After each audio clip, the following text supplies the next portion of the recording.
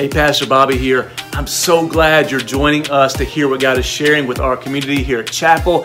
And I am praying right now for you that this message will bless you. It'll be an inspiration to you. It will challenge you to be who God has called you to be and to do what God has called you to do. And so as we jump into the message, I pray that you open up your mind to God's word, open up your heart to God's spirit, and watch the two come together to bring a supernatural miracle in your life. So let's jump into what God is speaking to us right now. Most currency across the world now is plastic-based, so it's still flexible, but it's slicker. So the reason that it's cotton or linen-based causes some problems. They tell us 90% of U.S. currency contains traces of cocaine. If you have a cocaine habit, don't be trying to sniff it during church. It also contains traces of feces. So if you just try to sniff it, you may want to rethink that again. It also contains traces of food from probably 1926. And it also contains traces of dog spit. So when you pull out that money, that's what's on there. It contains traces of all that junk on it. It also has this word, or these words, "In God we trust," which I think is very ironic because as our country, we don't normally trust in God as much as we do the currency those words are written on. That's why every time we need something in our country, we go to add more debt to it because we don't trust God as a provider. We actually trust the federal banking system as a provider and debt. We think money solves problems, not God. We look at our families. We think money solves problems, not God. Jesus never went around asking people for money because he knew money wasn't the solution. Money was usually the problem. He knew that the Spirit of God was the solution. And so the problem that Jesus was trying to hit was that even though this money contains "In God we trust," even though it contains traces of cocaine and traces of feces and even dog saliva, it also contains something else. Every single dollar, every single currency contains a spirit or has a spirit upon it. It is either the Spirit of God or what Jesus calls the spirit of mammon. In Luke chapter 16, this is how he said it. He said, "I tell you, make friends for yourselves by means of unrighteous wealth, so that when it fails, they may receive you into eternal dwellings. For one who is faithful in very little is also faithful in much." Meaning if you're faithful with something small, he can trust you with something big. "And one who is dishonest in very little is also dishonest in much. If then you have not been faithful in the unrighteous wealth, who will entrust you to the true riches?" Meaning, if God can't trust you with financial wealth, which is unrighteous and not even, doesn't mean anything to God, how can he trust you with the keys to the kingdom of heaven? "And if you have not been faithful in that which is another's," meaning God's, "who will give you that which is your own? For no servant can serve two masters, for you will either hate the one and love the other, or he will be devoted to the one and despise the other." Listen to the words Jesus is using. He either love one or hate the other, or he'll be devoted to one and despise the other. That word devotion is a very spiritual, religious term. For he says, you cannot serve God and money, or you cannot serve God and mammon is the word. And mammon is this term, and it's Aramaic, and it means wealth that's unrighteous, but it also traces back to a god of Syria. And this god of Syria was the god over money that felt like it controlled all the currency, controlled wealth and economy. And what he's saying is you either serve mammon, which is the god of this world, or you'll serve me, but you can't serve both. Because that word mammon, when you trace it even further back, its root word means confidence. Meaning you'll either trust in mammon or you'll trust in me. And he breaks this down showing that there's a spirit. Money's not evil in and of itself. But any money that's not redeemed by God for God's purposes is contaminated by the spirit of mammon, which is the spirit of the world. And the spirit acts just like God, but its promises always fail. Meaning, God is a God of promises. You read Scripture, God makes promises of peace. He makes promises of hope. He makes promises of joy. He makes promises of identity and security and eternity. God makes all these promises, but he keeps them. Mammon makes promises like, trust me and I'll bring you fulfillment. Trust me and I'll bring you hope or joy or safety or security, but it always fails. Mammon also talks. God's the God who speaks. Mammon speaks. Mammon says, trust me, and I can give you security. Trust me, I can give you identity. Trust me, I can make you important. Trust me, I can give you value. Trust me, you don't believe me. When you start to give money to somebody else or at church, Mammon starts speaking. And Mammon will say, whoa, don't do that. Don't give, keep. Don't sow, hold on to. Mammon speaks very loudly because Mammon is like this carrot that dangles in front of you. And the more you chase after Mammon, the more tired you get, and every time you maybe get a little bite of that carrot, you lose your satisfaction, and you need more, and it's this empty void that Mammon promises while God promises fulfillment. We know that no matter how much you work and how much money you make, almost every single billionaire will say they were more happy when they were poor. Think about that. Henry Ford said, I was much happier as a mechanic as I am an entrepreneur and a president of a corporation. And it's almost like the words of the great prophet Notorious B.I.G. who said, "Mo money, mo problems," is true. That an accumulation of money and wealth does not bring fulfillment. It actually brings anxiety, stress, worry, and fear. But an accumulation of God's wealth, meaning generosity and hope and joy and love and peace and relationships and all these things, actually does produce what God wants you to produce in your life, which is security, love, contentment, family, peace, joy. And so the spirit on your money is either one or the other. And Mammon is talking to all of us. It says it this way: when you're under the influence of Mammon, which means there's some of you in this room that Mammon is the God you worship and you don't even realize it. This is what Mammon promises. Mammon will say, if I just get this job, if I just get this promotion, if I just get this raise, then my life will be so much better. Really? How many of you ever got a raise or promotion before? Raise your hand. The rest of y'all just been in the same job, cashier at Kroger for the last. Did it change your world? No. Or some of you may say, well, if you know what, if I can just get that dream home, then my family will be so much better and everything will be so much better. No.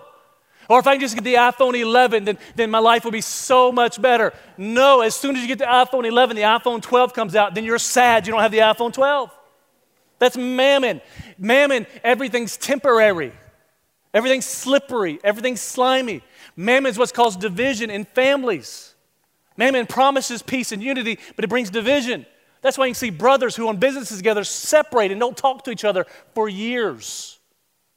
Mammon speaks. When you're under the influence of Mammon, you'll be in churches like, all this church does is care about money. Like, I'll preach on tithing maybe once every 2 years, and it never fails. Somebody will say, all they do is care about money. No, you're under the spirit of Mammon, and all you do is care about money.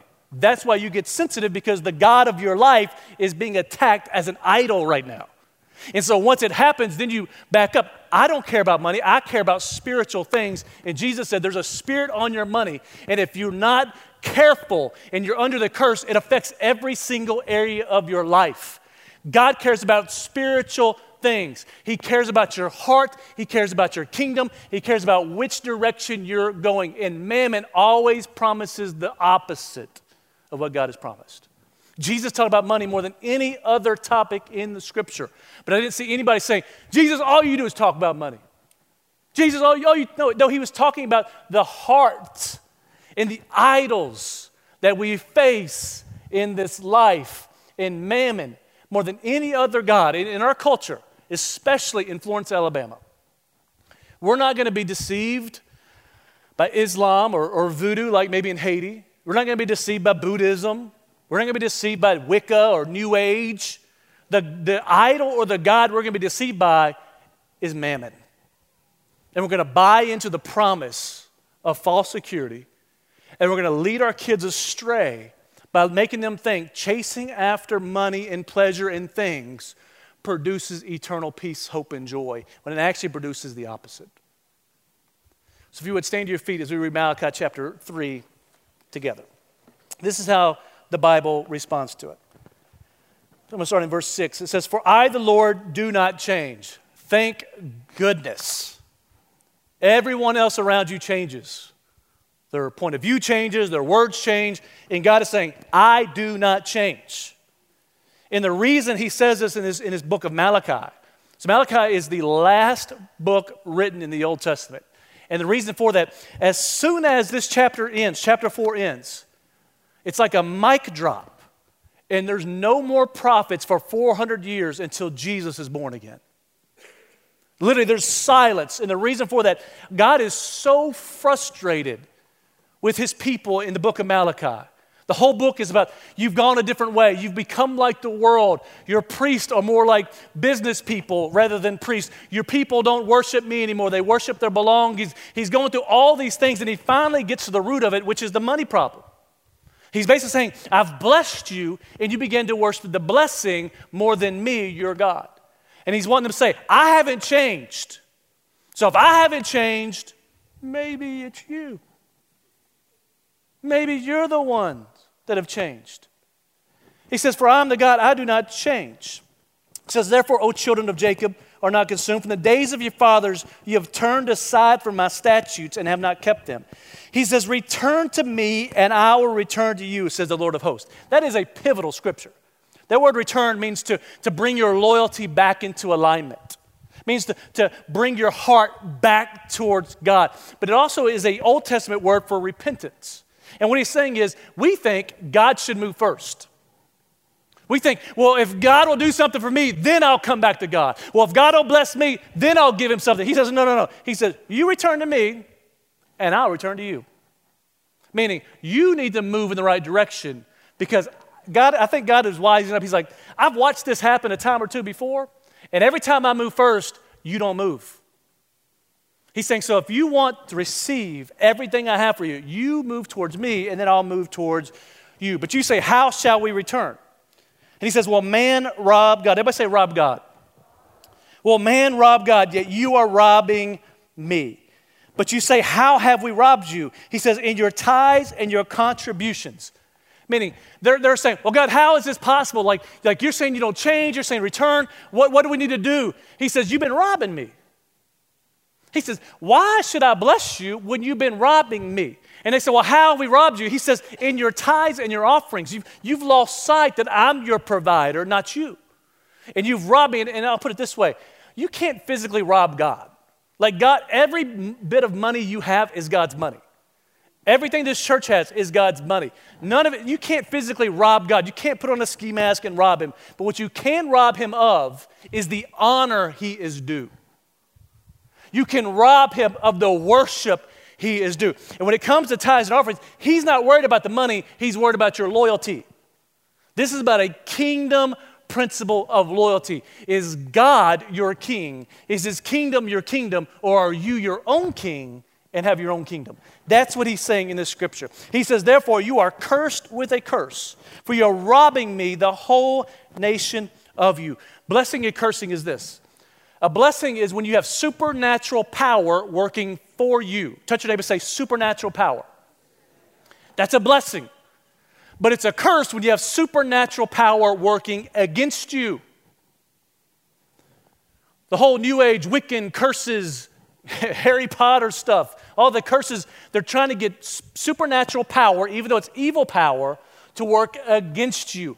God is saying, listen, you have supernatural power working against you right now. And it's a spirit of mammon who's taking you in the wrong direction. He says, bring the full tithe into the storehouse, that there may be food in my house, and thereby put me to the test. That's not like tempting God. That's a test as in, see what happens when you're faithful to me, and see how faithful I'll be to you. Put me to the test, says the Lord of hosts, if I will not open the windows of heaven for you and pour down to you a blessing until there is no more need. I don't know about you, but a no more need type blessing is a good blessing. When you say, you know what, hey brother, can I help you with anything? I don't need anything. Hey, do you need a blessing? God has blessed me so much, I don't need any. He's done more for me than I could ever dream of. That's what God is talking. He's saying, I will pour out a blessing that you won't have any more need. He says, I will rebuke the devourer for you, so that it will not destroy the fruits of your soil, and your vine in the field shall not fail to bear, says the Lord of hosts. then all nations will call you blessed. Do you know how amazing it'd be? You just walk through town and people are like, "Hi, he's blessed. Hey, she's blessed. He's blessed. They'll call you blessed based on what God has done for you. For you will be a land of delight, says the Lord of hosts." That is an amazing promise to us, God's people. Father, we love you. And we thank you that you are a king that does not change. That, Father, though times change, seasons change, people change, we know that you are a solid rock to build our lives upon. And, Father, right now we know that this spirit of mammon is running rampant in our minds, in our hearts, in our lives, in our banks, in our checkbooks, in our kids, in our families. And, Father, right now we pray that you help us to be a people that is blessed, a house of delight, that people can look at us and see that we are different. We don't seek after mammon, we seek after the true king. So, Father, I pray you break the curse of mammon over every single family in this room. I pray you break the curse of mammon over every mind, every heart, every spirit, and let us see that, Father, when things are in your hands, they produce what you want to produce in our lives, in Jesus' name. And all God's people said, amen. You may be seated. So Jesus tells us everything has a spirit on it. Spirit of mammon or the spirit of God. You can only serve one or the other. And then in this scripture in Malachi, God is saying, listen, Israelites, my people, like you're struggling, like you're struggling badly. And this is what you're struggling at. Your heart is far away from me. And the symptom that your heart is far away from me is the fact that your money or my money is in your hands and you're not trusting me as your provider. He's basically saying tithing is a way to break the curse of mammon and bring in the blessings of God in your life. That's what tithing is. And tithing is also a test to see where your heart lies. It's also a solution to break the curse and bring in a blessing. And it's also a reward for passing the test that God places before us. So number one, tithing is a test. And I know some of you in this room, you hear the word test, you get test anxiety. Pop quiz, vocabulary test. Like the one little boy took his grades home. RJ a couple weeks ago. I've been trying to say, don't use any more RJ illustrations. He's getting older, like try to protect him. But he just gives me so much material, it's just crazy. I'm in Israel. Toy says, you need to deal with your son when you get home, which means she's blaming me for whatever he just did. So you need to deal with it. I said, what do you do? She's like, well, I was checking his eye now. So, we don't do report cards anymore. It's all electronic. She said, I was going to check his eye now. He brought me his Chromebook and showed me his grades, and it was all A's. She said, well, let me see it. He said, whoa, I can't let you see it. So he pulls it back. He said, I was just playing. Like, he took a screenshot of his last semester grades. So he says, okay, I'll pull it up for us. He pulls it up. Now this is all A's and 1B's. He says, okay, here it is. She's like, let me see it. He said, no, I'm just playing again. Like, I took another screenshot. And so she checks it, and it was all A's and a B and a C, which he's never had a C or B ever in his life. So he was trying to perpetrate by messing up the test by proving that he was better than he actually was. So when you take a test, anxiety creeps in because you're afraid what other people may think. There was this one little boy, took his grades home to his parents, like Toya, and the dad was like, dude, like, what's up, man? Like, this grade is like really low. What happened? The little boy said, absence. He's like, absence? Like, you weren't there when they took the test? He said, no, I was there, but the boy who sits next to me wasn't there. That's what was wrong. So, but this test you can't cheat on because it's a test of the heart. And what God is saying in Malachi, he's saying, listen, I don't change. He said, I've been so good to you. I brought you out of Egypt. I brought you through the wilderness. I brought you to the promised land. I gave you a land. I made you a people. I've given provision to you. I've blessed you. I've protected you. I've taken care of you. But you've lost sight that I'm your provider. He's testing to see, is my heart submitted to his kingdom, or am I trying to get God to submit his heart to my kingdom? Matthew 6:21 says, Jesus is actually speaking, says, where your treasure is, there your heart will be also. So in this Malachi verse, what he's saying is, God's saying, here's the test. I'm testing you to see if you're loyal to me or not. And the easiest and quickest way for God to test that is to test us in the area of our finances. You say, why? Because we think that if we have something in our hands, it is ours. What that means is when you get paid, no matter if you get paid once a week, twice a week, monthly, whatever it may be, every time you get paid, it is a test from God to see whom you're going to worship and thank for your income. It's a test to see whom you're going to worship and thank with your income. Meaning, when you get paid, are you going to thank yourself, go buy you a brand new pair of shoes? Swing by Starbucks, fill up a Starbucks gift card? Are you going to thank yourself? Are you going to thank Mammon? Or are you going to remember that the whole reason you have a job is because God woke you up with good health? He gave you a mind to work. He gave you seed to sow. He gave you a business to run. He gave you people to serve. He provided for you. And when you tithe, it's a test to say, do you remember that it's God who brought you out from where you're from? Do you remember that God is your provider? Or have you fallen to the deception of mammon thinking that you're actually your own provider? That's the test. And our problem is we think if anything's ever in our hands, it's ours. I'm sorry to tell you this. I don't own anything. Anything in my bank account, it's not mine, it is God's. But he lets me steward it by holding on to it and using it wisely in the way He would want me to use it. My kids, even though I hold them and sometimes I squeeze them really tightly, they're not my kids. They're God's kids. I get to steward them. This church isn't my church. It's not the elders' church. It's God's church. I just get to steward it. See, the deception of mammon is we think if we get our hands on something, it's ours. As a matter of fact, it's all God's. And tithing is where we say, God, I realize this, I remember, and I want to pass the test. See, the test is the test of first. There's a principle in Scripture from beginning to end of this principle of first. And I think if you dig deep into it, the reason this principle is there is because God makes us first. When you think about the Israelites and us, out of all the people in the world, God chose the Israelites. He made them first in His eyes. Then when we get saved, He makes us first in His eyes, above people who are lost or broken or unsaved. He puts us first. So then He ties in this principle of first in His kingdom to make sure He's getting as much effort back as He's putting into it. The firstborn. Principle of the firstborn is the firstborn, the first baby out of the womb is a blessing and is given to the Lord as an offering. I'm a firstborn. It means I'm blessed. Toya is a secondborn. Dylan is a fourth. It's a blessing.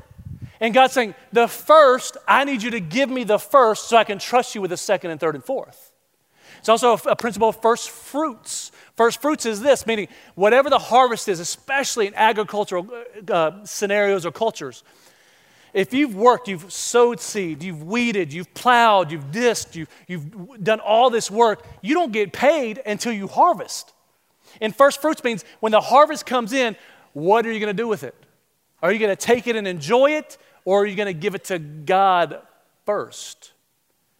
Are you going to recognize God's the one that gave you sunshine, gave you rain, gave you good health to keep on working? Are you going to enjoy the blessings, or are you going to return the blessings back to God? You know, as in Israel, it was about to be the first rain. Actually, it rained a little bit the last day I was there, and they kept talking, when first rain comes, that's when we start doing olive harvest. So there's just olive trees all over Israel. And the way they harvest these olives is once the first rain, the latter rain of Israel happens in late fall. Once it happens, they lay these blankets out underneath the olive trees, and they come up and they start hitting the sides of these trees, like the trunks and the wood. They start hitting it. As they hit it, all the olives that are ripe will fall onto the blanket. I thought it was amazing that olives, which we get anointing oil from, it takes a beating, it takes a breaking in order for them to be harvested.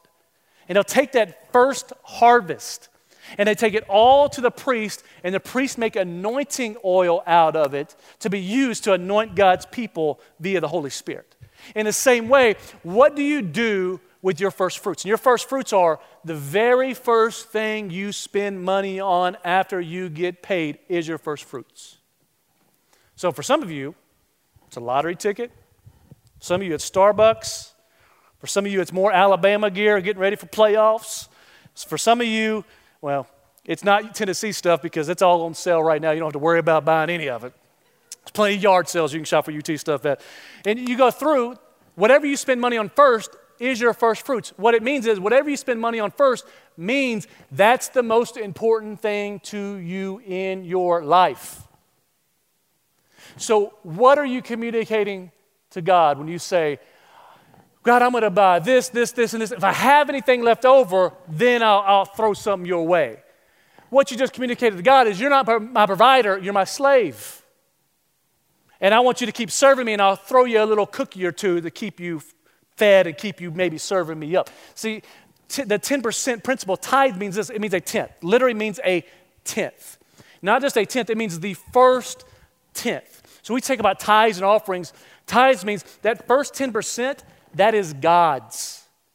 And if you return it back, God takes care of the other 90 and keeps pouring back into your bucket. But tithe means the first 10 or first fruits of what God has given you. So for our family, literally on my budget, the first 10% of our income is tithe. It's not at the bottom of my budget, literally at the top of my sheet, it is tithes. Why? Because if I set it up there early, it determines how I look at everything else. It's literally tithe, it's Haiti sponsorship, it's Show Save a Life, it's Dream Center, and there's a little bit of money there for miscellaneous giving purposes. Then it's my mortgage, then it's our car note, then it's food, and then kids' sports. Like that's literally our budget. What it tells me mentally is that God is first in my finances. It also tells me that money is not even budgeted for anything else. So literally, my 90% is my income. And in doing so, I communicate to God where my priorities, not just to me, but for our house, lie. And I'm telling God, you are our provider.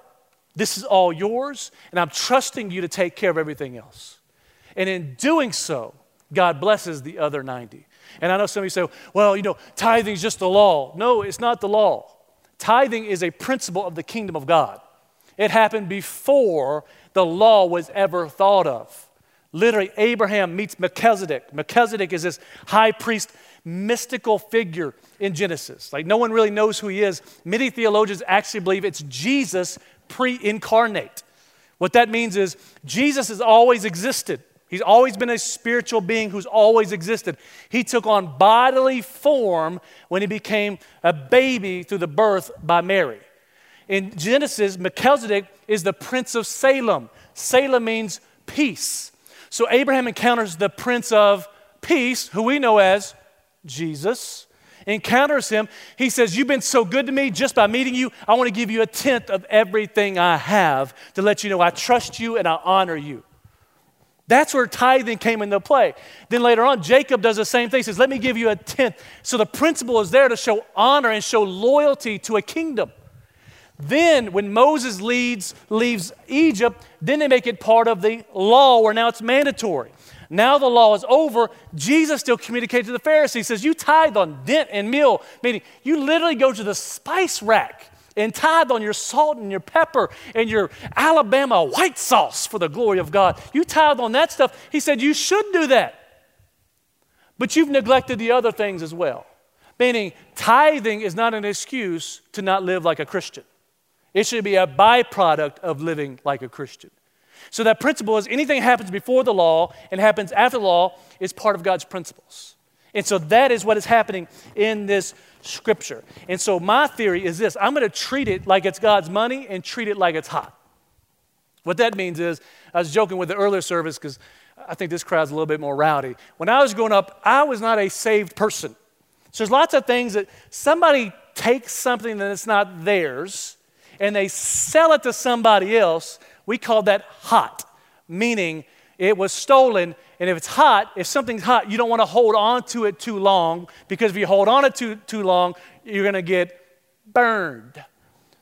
If you're holding on to God's money too long, it's like hot money. The longer you hold on to it, the more tempted you are to think it's yours. The longer you hold on to it, the more tempted you are to use it for your own benefit and keep it and actually do what Malachi 3 says, rob God from it, because you start thinking it's your own money. That's why in our family, the first thing we pay, as soon as it comes in, we tithe to God saying, God, this is your money. Thank you. We bless you. We honor you. And we praise you for what you've given us. And try to pass the test. Number 2, Tithing is a solution. So tithing is a test you take every time you get paid, and tithing is a solution. What's a solution for?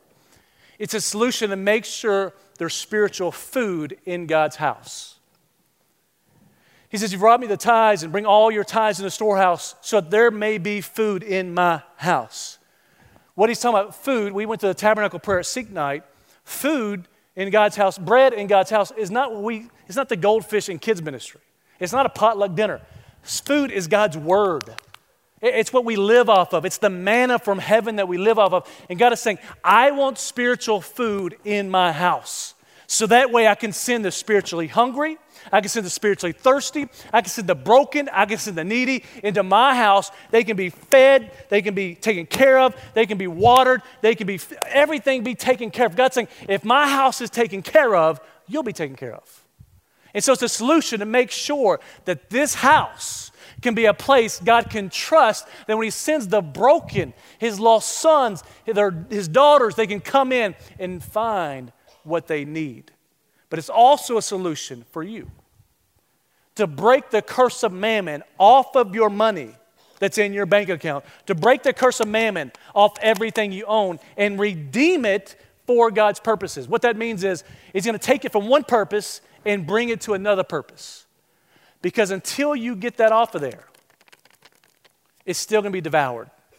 Because mammon is a devouring God. And the way you redeem it from the devourer is you take it, you give God his 10%, and then God washes and cleanses the other 90.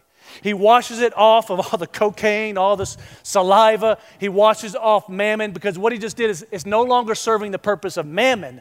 Now this is serving the purpose of my kingdom. And he cleanses it, he washes it. And what he says is he will rebuke the devourer away from it. What that means is mammon is devouring every single thing you earn. That's why it's never enough. That's why it never brings fulfillment. That's why it never really satisfies. It's just devouring and devouring and devouring. Why? Because his spirit, it's like a corrosive spirit. But once you redeem it through giving God what is his, now it becomes a utensil and a tool and a weapon of God that's been cleansed for his purposes, washed basically in his blood and in his spirit to produce what he wants it to do. So the difference is, if I give God his tithe, now he's saying I can trust him with all that I have. Now it's God's money, it's not mammon's money. And I promise you, mammon will never get it out of God's hands. Ever, ever, ever.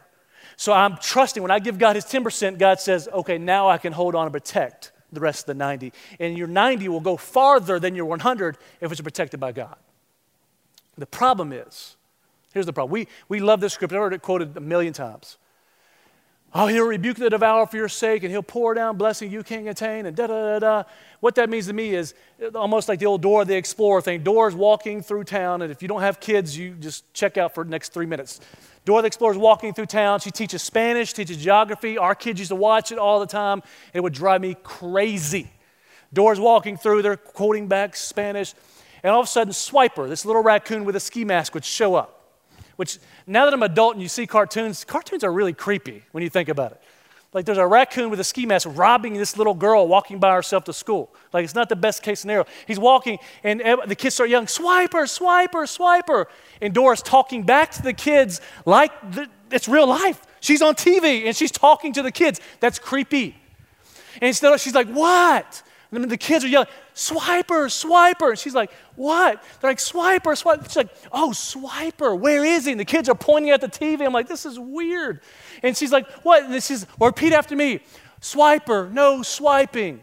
Swiper, no swiping. Swiper, no swiping. And the third time, Swiper's like, oh, man. And he leaves.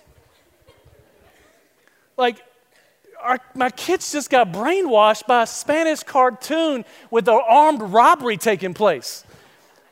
And it's the same thing. Whenever the enemy, the devourer, Satan, shows up to start taking your stuff, it's almost like God says, whoa, that's my stuff now, not today. Instead of saying swiper, no swipe, he says, not today, Satan. That's been redeemed, that is mine. It's almost like the mayhem commercials. He protects you from mayhem. But what happens is, and I deal with this too much, this scripture says God will rebuke the devourer from your blessings and your finances. But there's a lot of people that tithe and they're still being devoured. The problem is they're not being devoured by the enemy, by Satan. God's done his job. They're devouring their own finances. God will not rebuke you from devouring what you have. He'll rebuke the devourer from it. And what that means is God will bless it and protect it, but if you're living off credit cards at 27% interest, you're spending money backwards. Do you know what that means? This is what debt is. I told my kids this is what debt is. Debt is when you buy money from other people. Dad, can I borrow $20? I'll give you $20 if you give me 30. No, that's stupid. That's what a credit card is. A credit card says, I'm going to borrow $100 from the credit card company, but I'm going to pay back $124 to the credit card company. So God may be protecting what he's given you, but you're spending money backwards and drilling holes in your own bucket by living outside of your means. We know as a country, no matter how much money you make, most people spend 10% more than they actually make. That means you're devouring the blessings of God, but then you try to blame God for devouring your blessings. The point is this: God will take care of his side. You have to take care of your side. The other part of that is tithing is a reward for all those who pass the test of tithing. So tithing is a test to check the loyalty of the kingdom. Then it's a solution for those who are part of the other kingdom to break that stronghold. Then it's a reward for those who are loyal to the kingdom, because what God just said is, I can trust them. They've proven they're faithful. They've been faithful in a little, they can be faithful in much. And I learned this when I first got saved. It was common sense for me just to give God whatever he wanted. Like I lived my whole life like it was God's stuff. And what happened was, we didn't make much. I got out of the Air Force. I was making $6 an hour at a temporary agency. And I literally started just tithing off that. And Toy was tithing off that. I didn't have much. And this guy, or I think it was her cousin, was at the house, just running his mouth. Oh, you church boy. Now, I went from like thugged out, stupid, not doing anything right, to trying to do everything right, serving Jesus. And this dude's talking trash. I'm thinking, if this was about 3 weeks earlier, I'd break you off right now, is what I was thinking. He's like, why would you be giving money to that church? I said, dude, here's what I know. When God saved me, God saved all of me. All of me. He saved my mind, my heart, my spirit, my finances, my family. He saved all of me. And all I know is giving back 10% to him. I've never given anything to anybody in my life. All I know is since I've started doing that, everything's better. Like I'm happier, I'm more joyful, our marriage is better, my life is better. And Zacchaeus did the same thing. He met Jesus. He said, I'm going to give everything back to everyone I've ever stolen for or hurt before. He said, you don't have to do all that. Just take care of this small portion so I can trust you with more. And the principle is this: when you take care of God's house, he'll take care of your house. If God can trust you with a little bit, he can trust you with more. And so the reward is, God can't bless you till he can trust you. Listen. He cannot bless you till he can trust you. Because if he blesses you before he trusts you, you'll use his blessings to build your own kingdom. If he blesses you before he can trust you or before you're ready, it'll actually take you farther away from him rather than closer to him. And all God wants is for you to be close to him. And tithing is nothing more than a way to draw us into his heart even deeper. And there's so many of us, we think that we want to skip the test, we want to skip the solution. We just want to go to tithing is a reward. And I'm here to tell you, I'm not anti-prosperity. I believe God wants to bless all his children. But if you're serving God for a blessing, you're not serving God, you're serving yourself. If you're giving to God to get something, you're not giving to God, you're giving to yourself. You give to God because it's his to begin with. You give to God because you're aligning your heart with his kingdom. And when he can trust you with that, he'll give you more. So God wants to bless us. And that blessing, supernatural power working for you. And it's not just financial. 2 Corinthians 6 says, don't give sparingly. Give whatever you can. Don't give reluctantly. Don't give under compulsion. He says, give as a cheerful giver. He says that when you do, he'll make all grace abound towards you. You see, it's not about money.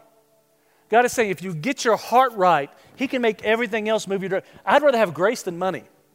I'd rather have grace in my marriage. I'd rather have grace in my kids. I'd rather have grace in this church. I'd rather have grace in my relationships. I'd rather have grace in my body, my mind, my health. It's not about money. It's about lining myself, making sure I'm in the right posture in God's kingdom, knowing I'm submitted to Him and His kingdom. We believe this so much. Our church tithes. Like our church really takes 10% of whatever comes in and we send it back out as a tithe into the Dream Center, into Haiti. Why? Because God wants to bless us as individuals so He can bless the world through us.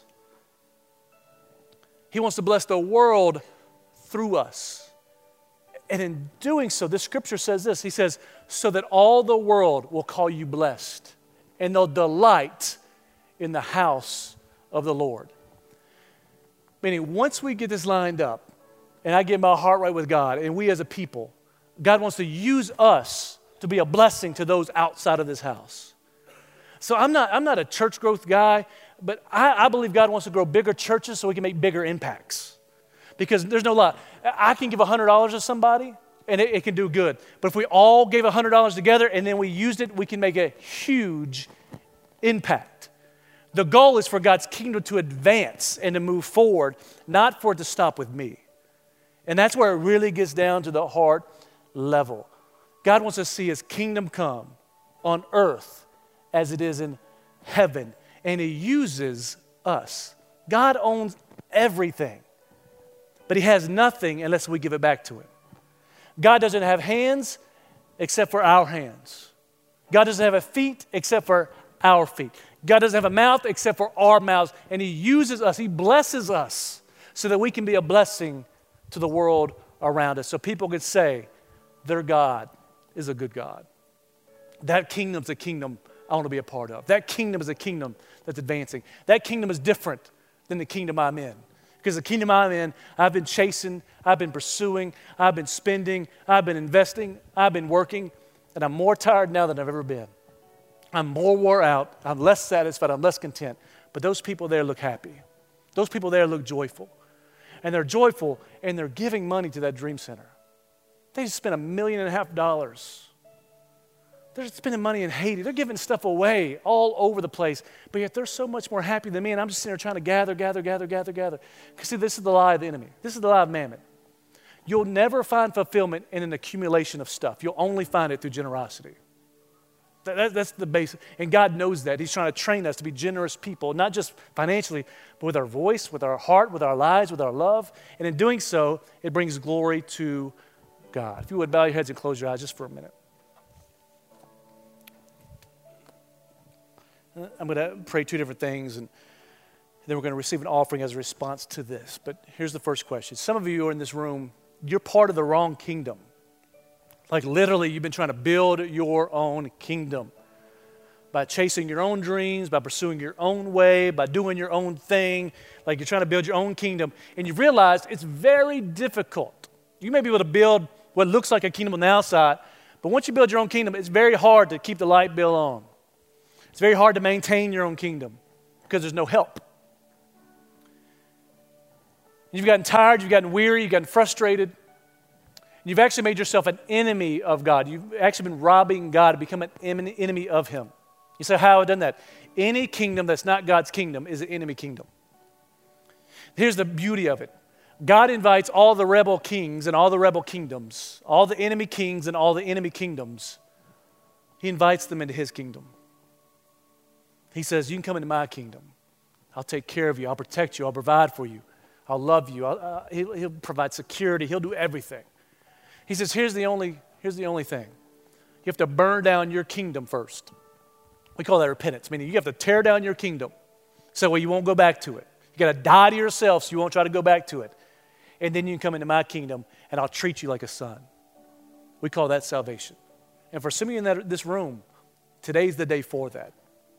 You're tired of building your own kingdom, and God is inviting you into His. And all it takes is repenting, returning your heart back to God, letting your kingdom fall, and walking into God's kingdom. So that's you. So you know what God is talking about by saying yes to Jesus. That's the Holy Spirit knocking on the door of your heart and talking to you. Every head is bowed, every eye is closed. All I'm going to do is say, if that's you, I'm not going to have you come forward, I'm not going to have you stand up. If that's you, just slip your hand up right where you are real quick. Thank you. Anybody else? Thank you. Put your hands down after you raise them. And I'm going to pray for you in just a second. But if you just raise your hand, here's what I ask for you to do. As soon as worship is over, I ask that you go out to the info center or come down front to one of the altar workers. Let them know, hey, I raised my hand. I said this prayer. They want to put a gift in your hand to help you on your journey, but also get your information so we can love on you and pray for you on your journey. Second thing, there's a lot of you in this room. There's some of you that are under the spirit of mammon so much. You've been angry this entire service. You felt like this is a waste of your Sunday morning. And for you, here's what I want to tell you. That when mammon blinds you, mammon divides you. Mammon will divide your heart and your mind against people that love you enough to tell you the truth and care for you. If you don't believe me, that's why marriages end in divorce by finances. Because mammon blinds you to your gifts and your blessings and divides you from those who love you. That's why business partners who have been best friends for years, they're divided because mammon has gained influence in their life and blinded them to the truth and divided them from those who love them enough to share the truth with them.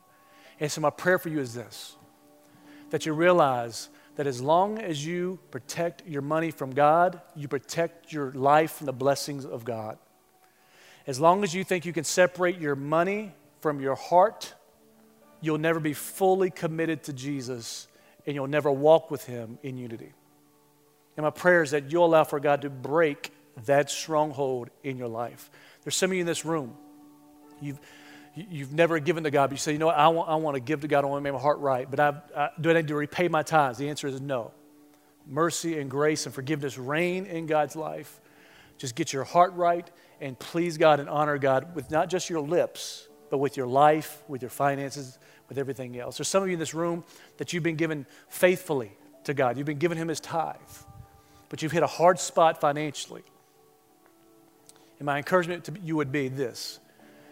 Your heart may be in the right place, but your mind may be in the wrong place. You're giving to God because you love God, and He's protecting you from the devourer, but you've been devouring your own resources faster than God can bless you. And I would take this as an opportunity to reevaluate your finances and to ask for help. Finances are complicated, they are difficult, but there's people that have the gift of budgeting, the gift of saving, and they can help you navigate with your mind what you want to do in your heart. And lastly, there's some of you that have been faithful to God. And I just want to tell you that God says, thank you for keeping your heart in the right place. Thank you for keeping food in His house. For every salvation, every person that gets delivered, every person that finds freedom, every kid that goes through Chapel Haiti, every kid that goes through Dream Center Academy, every person that gets fed to the Dream Center is all because of your faithfulness. And God says, thank you. Thank you for loving my kingdom as much as me. Father, we thank you.